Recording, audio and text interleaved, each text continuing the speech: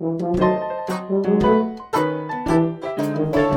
to Write a Funny Poem by David Willington. Write a poem. What? Me? Yeah, you. How? It's easy. Listen. First, you pick a subject. Well, how do I do that, David? Well, you can look in a book, or around your house, in the street, in your office, or on Google perhaps, and you find something interesting. I picked the artist Vincent van Gogh, as you do. Why? Well, I wanted to write a funny poem about Van Gogh. You've probably heard of him.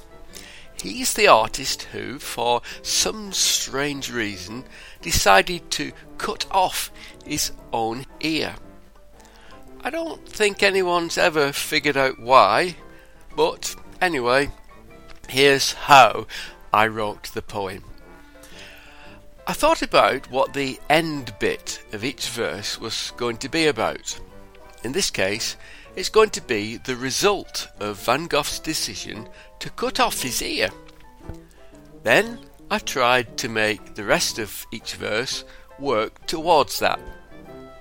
So, here's a poem. Let me know what you think. I've called it Communicating with Van Gogh. Why he spent so many hours just painting flowers, it's something I'll never find out. 'Cause I couldn't get near to talk in his ear and learn what this guy was about. There are boats on the water, and could that be his daughter? The pretty girl seen in the garden. What could be quainter? I would ask of the painter, but all I would hear back is, "Pardon?" With such swirling of colour, could the picture be fuller? There are yellows and purple and grey.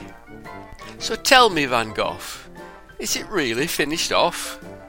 But all he would answer is, "Eh?" A catalogue extensive, and oh so expensive.